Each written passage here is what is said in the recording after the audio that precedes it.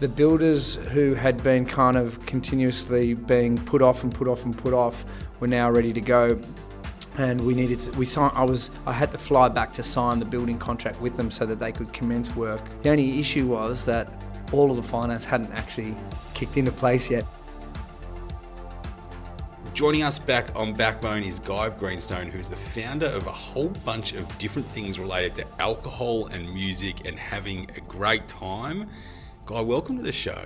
And what do you do? Because you just listed off all the things that you do, and I forgot them almost immediately. Thanks for having me. Great to be here. We've got a few businesses. We've got the local tap house, which is a specialty beer venue in St Kilda. We've got a brewery and beer hall, which is called Stomping, and that's in Collingwood. And we're about to open up a couple of sites, one in Moorabbin and one at the airport. And we have had a festival called Gabs, the Great Australasian Beer Spectacular, which we just sold 2 weeks ago to a fantastic guy who sees our vision and wants to take it further and has the bandwidth that we don't. Congratulations. Thank you. We'll talk about that in a moment, because Sure. selling things is always interesting. Absolutely. I want to start off with a really big question, because we're sitting here with two fine beers. I've spent many nights at the local tap house here in St Kilda, especially when it starts to get warmer and you're out upstairs outside. It's very nice. I've come to a few of your comedy nights as well over the years. Why do Australians love beer so much? Oh, geez, it's a great question. I mean, my question to you is, why doesn't everybody love beer so much? I can completely relate to why people love beer. I can't relate to why they don't.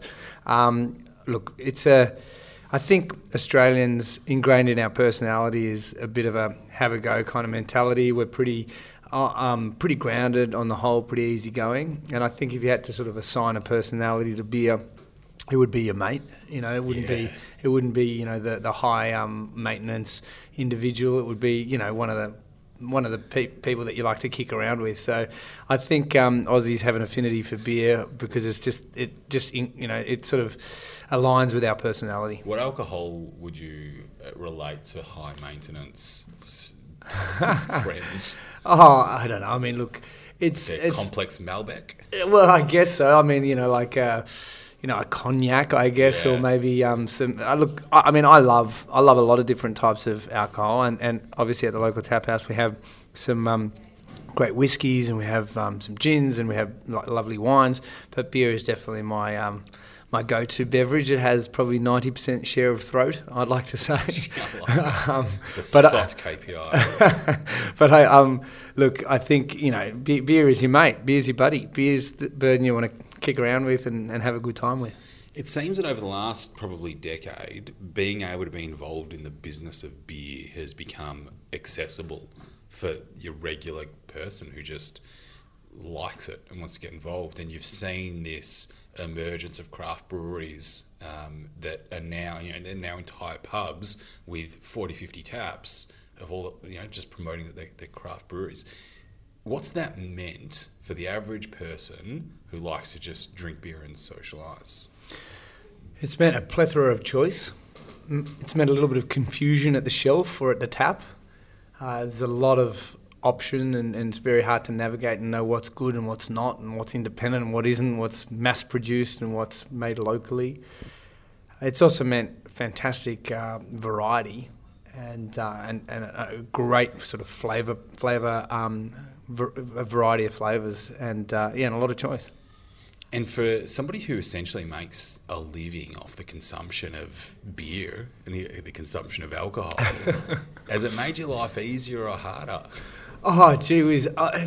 It's both, because it's a bit of a two-edged sword, because, I mean, it's a product that I've been in love with for a very long time, ever since I had my Beer-Epiphany snowboarding in Canada and fell in love with this amazingly malty product.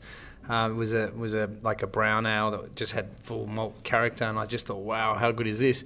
It's something that you have to be careful not to overdo, for sure, and it's definitely an occupational hazard to sort of make sure that you got your checks and balances in place, and I have to exercise a hell of a lot so that I'm not the size of a house. I've got a friend who says, I barely eat and I drink my carbs.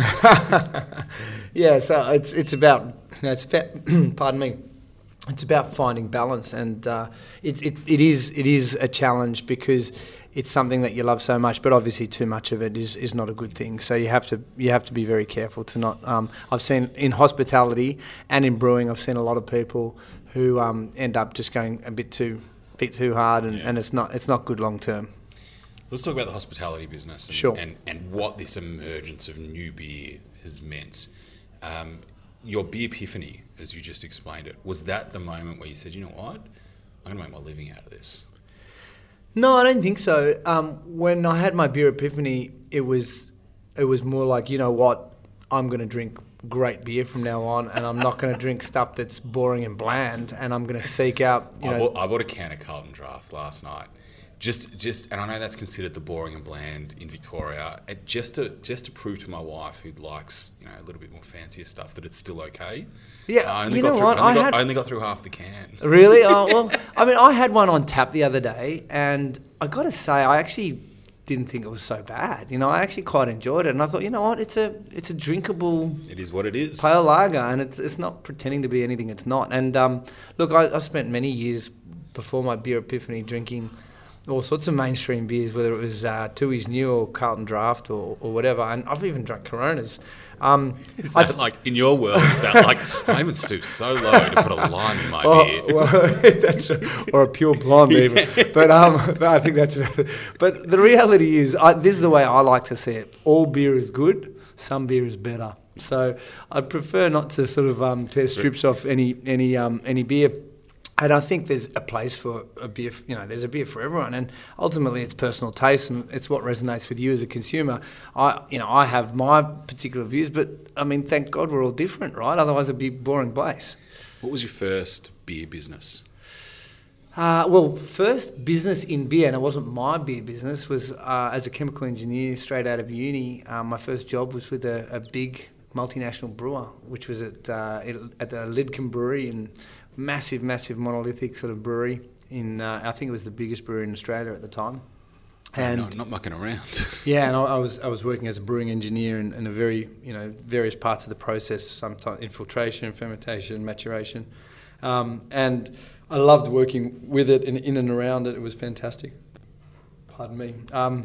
That's the problem with drinking beer when you do a podcast, isn't it? Yeah, well, I suppose it gets the conversation flowing, but you have to put up with the blow out the mouth slowly. Yeah, so that was my first foray into the world, commercial world of beer, I guess. There's a moment in time where you say, "I'm sick of working for somebody else." What happened?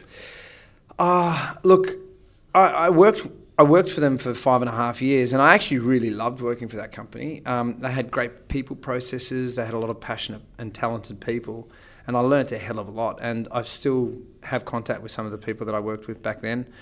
A lot of people like to bag out the big boys, and as a small brewer, it's quite frustrating at some of the tactics and the power that the big brewers have. But at the end of the day, it's still made up of humans and people that are passionate and doing what they want to do. So I learned a hell of a lot, but it was time for me. After 5.5 years of moving around the business, I got into corporate strategy. I spent a bit of time there. I moved into sales and had a bit of a stint in sales there for a while as well. I was on a graduate program, so I was learning different aspects of the business. And then there was an opportunity to go to Sydney to become a brand manager. And I was down in Melbourne. I'd moved down to Melbourne with sales. But I'd met a girl, and I'd fallen in love. And she wasn't beer. And she was beer, but she wasn't Sydney. and so I wasn't quite ready to just leave just yet, even though I just met her and I wasn't ready to go up there. So decided to take another role in finance instead of getting into brand management, and that's how I kind of learnt the world of finance. And I ended up, that girl I got married to, and now we have 2 kids, a 9-year-old and a 5-year-old. Congratulations. And it was a very good decision, I have to say, retrospectively. I'm curious about 2 things. I mean, your family must be an important part of a business like this, because all your businesses have to do with community. Yes, massively. You've hit the nail on the head. Community and community building is fundamental to what we do. Obviously, beer is front and centre, and it's the product, it's the thing we're all massively passionate about.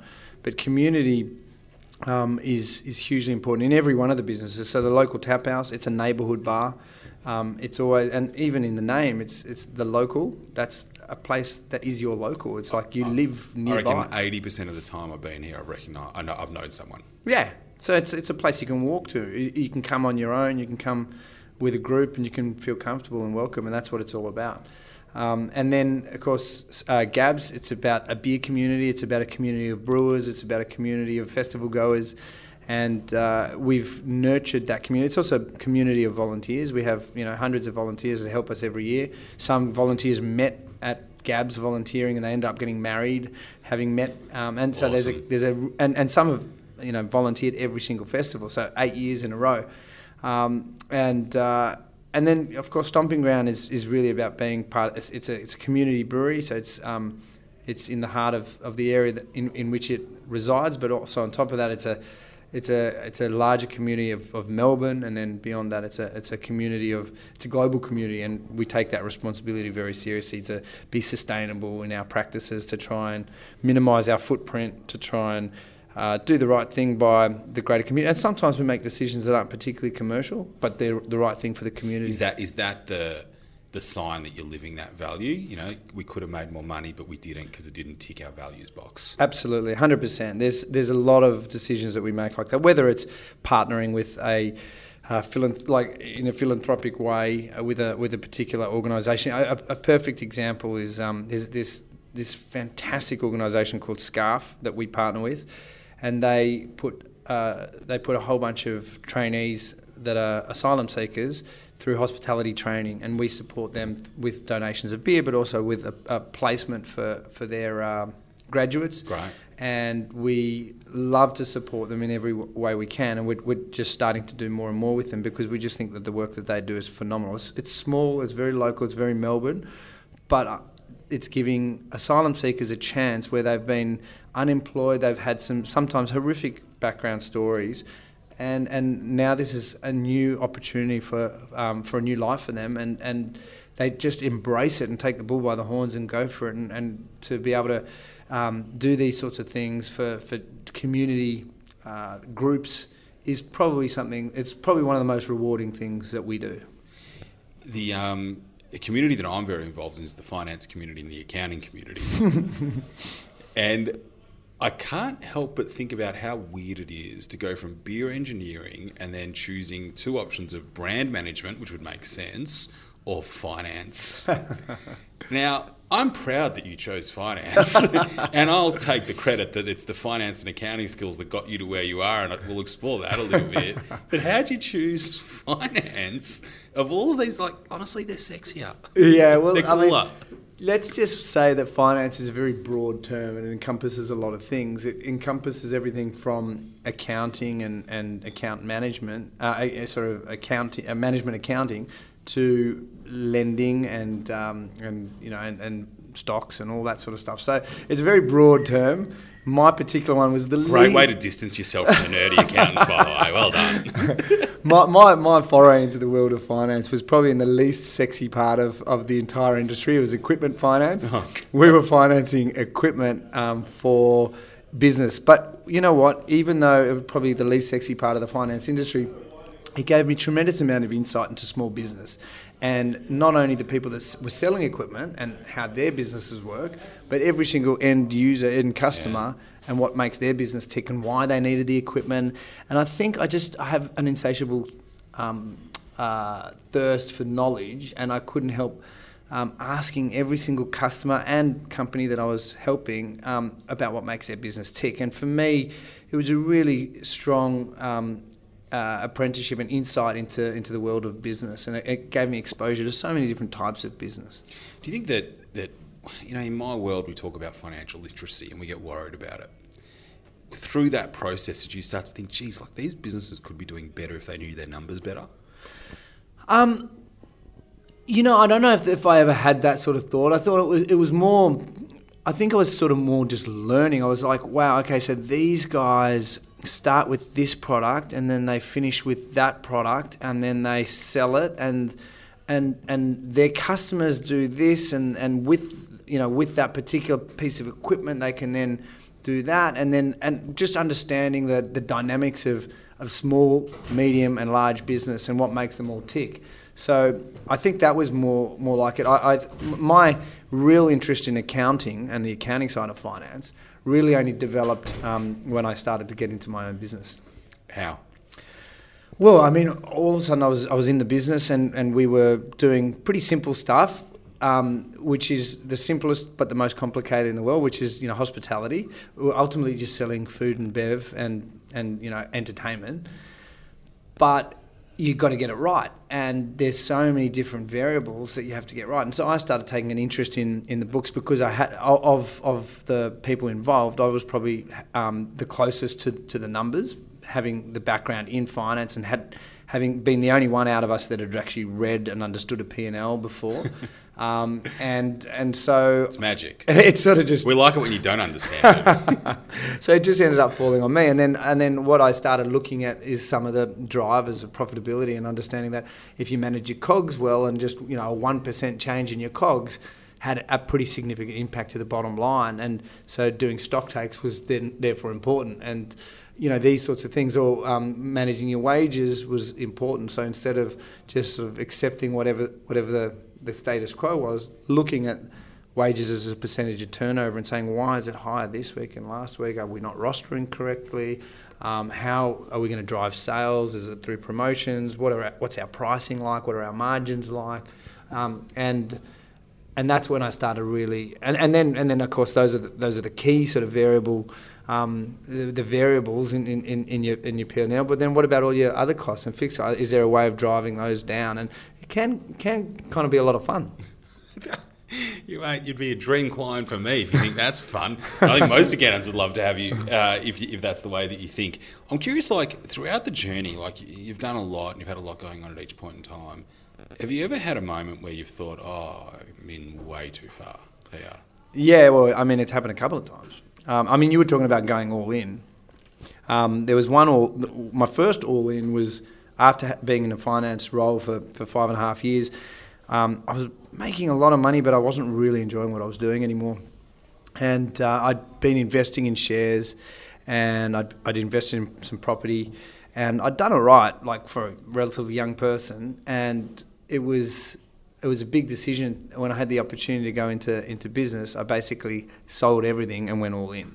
And it was like, now's the time. I'd read all the books like the Robert Kiyosaki, Rich Dad, Poor Dad, and some of these other ones. And it was like, okay, I've got an opportunity. The time has come to just go all in and cash all the chips in, which wasn't very many chips, but it was enough. There were enough chips to sort of have a go. And get into business, and that's the local tap house kind of was the result of that. Thank you. I've had great memories there. Good. Along with my business partner, of course, who was obviously massively instrumental in the whole thing. And you innovate a lot. I mean, you've run there essentially. I'm going to call it a music festival, but it's an experience festival. It's a beer festival. It's a craft beer festival with entertainment. And you've got venues, you've got leases that you negotiate, supply chains you manage. I don't know how many staff have you got, a couple of hundred odd? We've got about 110, but it's about to swell to about 150, 60. That's a tough thing to manage. You deal with their emotions as much as you deal with their payroll. Absolutely. Very often. You get to these things, and have you ever thought, I don't have the right partners with me here? Never. We're very lucky. We've got a very strong partnership and a very strong team. When I say partners, I'm talking about suppliers. Okay. The network of people who are helping you get your vision out there into the world. We've had to change. Consultants from time to time if they haven't quite performed, or their level of expertise isn't at the level that we need it to be. And that's happened from time to time. And it's always been pretty amicable. It happens from time to time, but you need really great advisors around you, and that's basically lawyers, accountants, in our case, architects and designers, town planners. I've actually always thought that the locals kind of like just always look the way it looks. That's the point. It's supposed to look like it's been here for 100 years. It does. Good. Yeah, but the carpets aren't that sticky, so that's nice. I am aware of a moment where a bank let you down and judo saved you. Yeah. It's a leading question. Well, actually, first of all, I mean that was pretty recent. But I think the moment that you're talking about, the one that we were speaking about off air, was a moment that it was a pretty crazy time. And just to paint the context and paint the picture, we had three festivals: Melbourne, Sydney, Auckland for Gabs, and we were in between Melbourne and Sydney. Or was it Sydney and Melbourne? Yeah, we were in between Sydney and Auckland. I can't remember. I had to fly back to Melbourne. And I flew back to Melbourne. What we had done is we'd already found a site for Stomping Ground. We'd been working on this for a very long time. We'd finally got the approvals in place from council, which had taken 11 months instead of the 3 months, 4 months that they were supposed to. Never heard anyone say, "Oh yeah, it went exactly as we thought it would." It was great. And so we were already bleeding money because we'd had a rent-free period that we'd well and truly used up, and we're now paying rent, and we still had to develop the place. And the builders who had been kind of continuously being put off were now ready to go. And I had to fly back to sign the building contract with them so that they could commence work, the following week on the Monday. And the very first progress payment was going to be due in 2 weeks' time. The only issue was that all of the finance hadn't actually kicked into place yet. No biggie. We'd gone to the bank and we'd said, this is how much we want to borrow. And they'd said, well, we'll lend you about 70% of that. And we didn't have enough money to put in the other 30%, so we had to go to investors.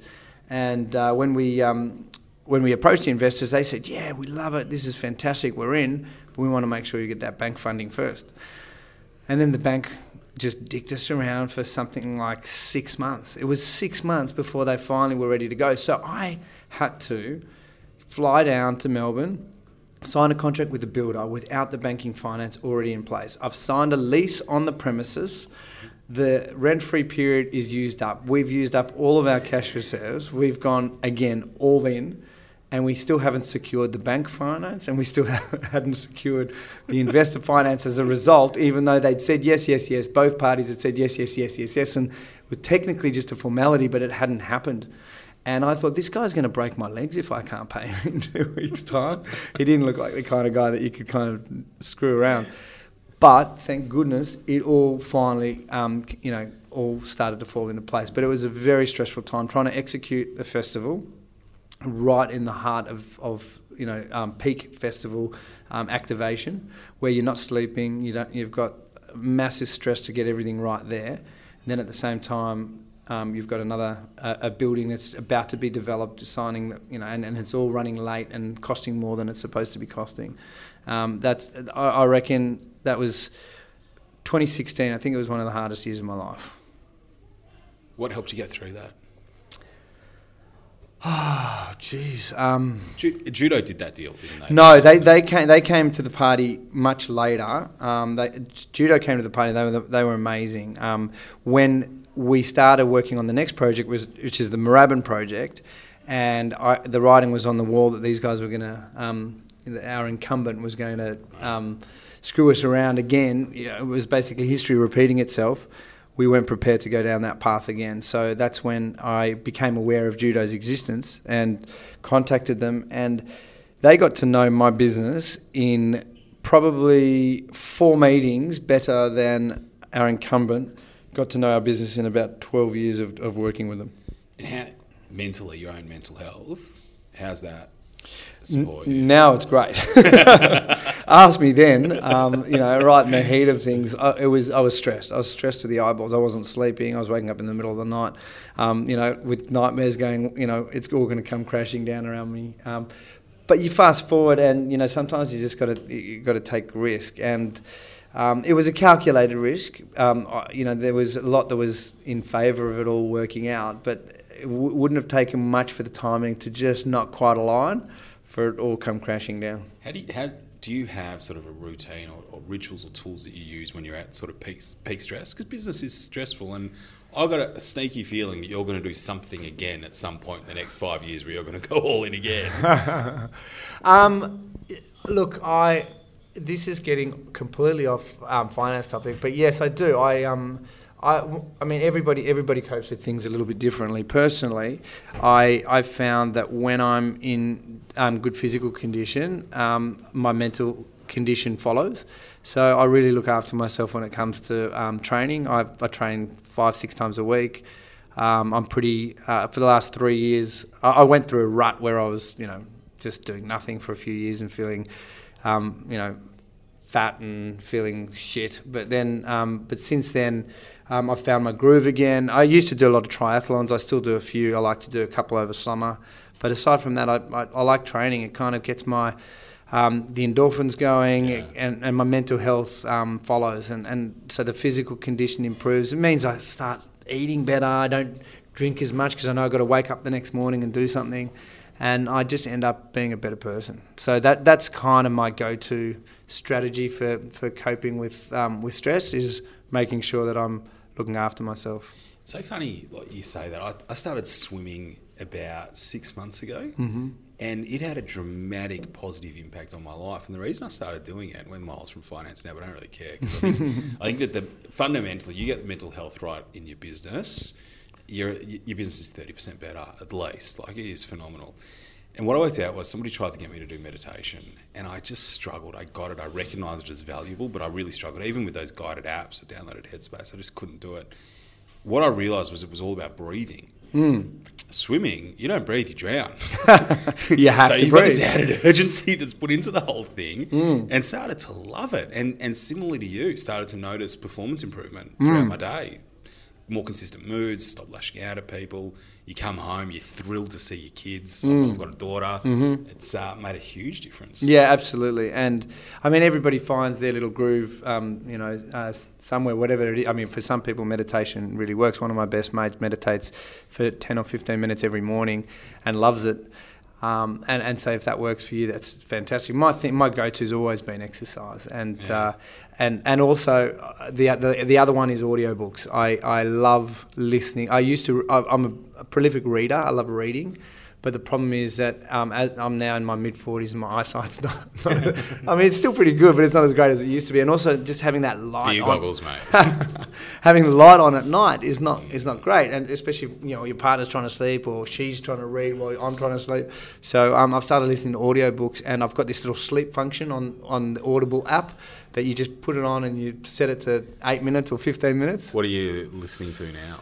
Actually, funnily enough, it's a book about sleep. It's about the Huffington book. It's the science behind why we sleep and mental regeneration and the difference in REM sleep and MREM sleep and all sorts of stuff. I want to change tack quite a bit. You're involved in the food and you're involved in hospitality, and the future of food's fascinating to me. Like gastro pubs have been around for a long time. We've got foodie culture all throughout Australia.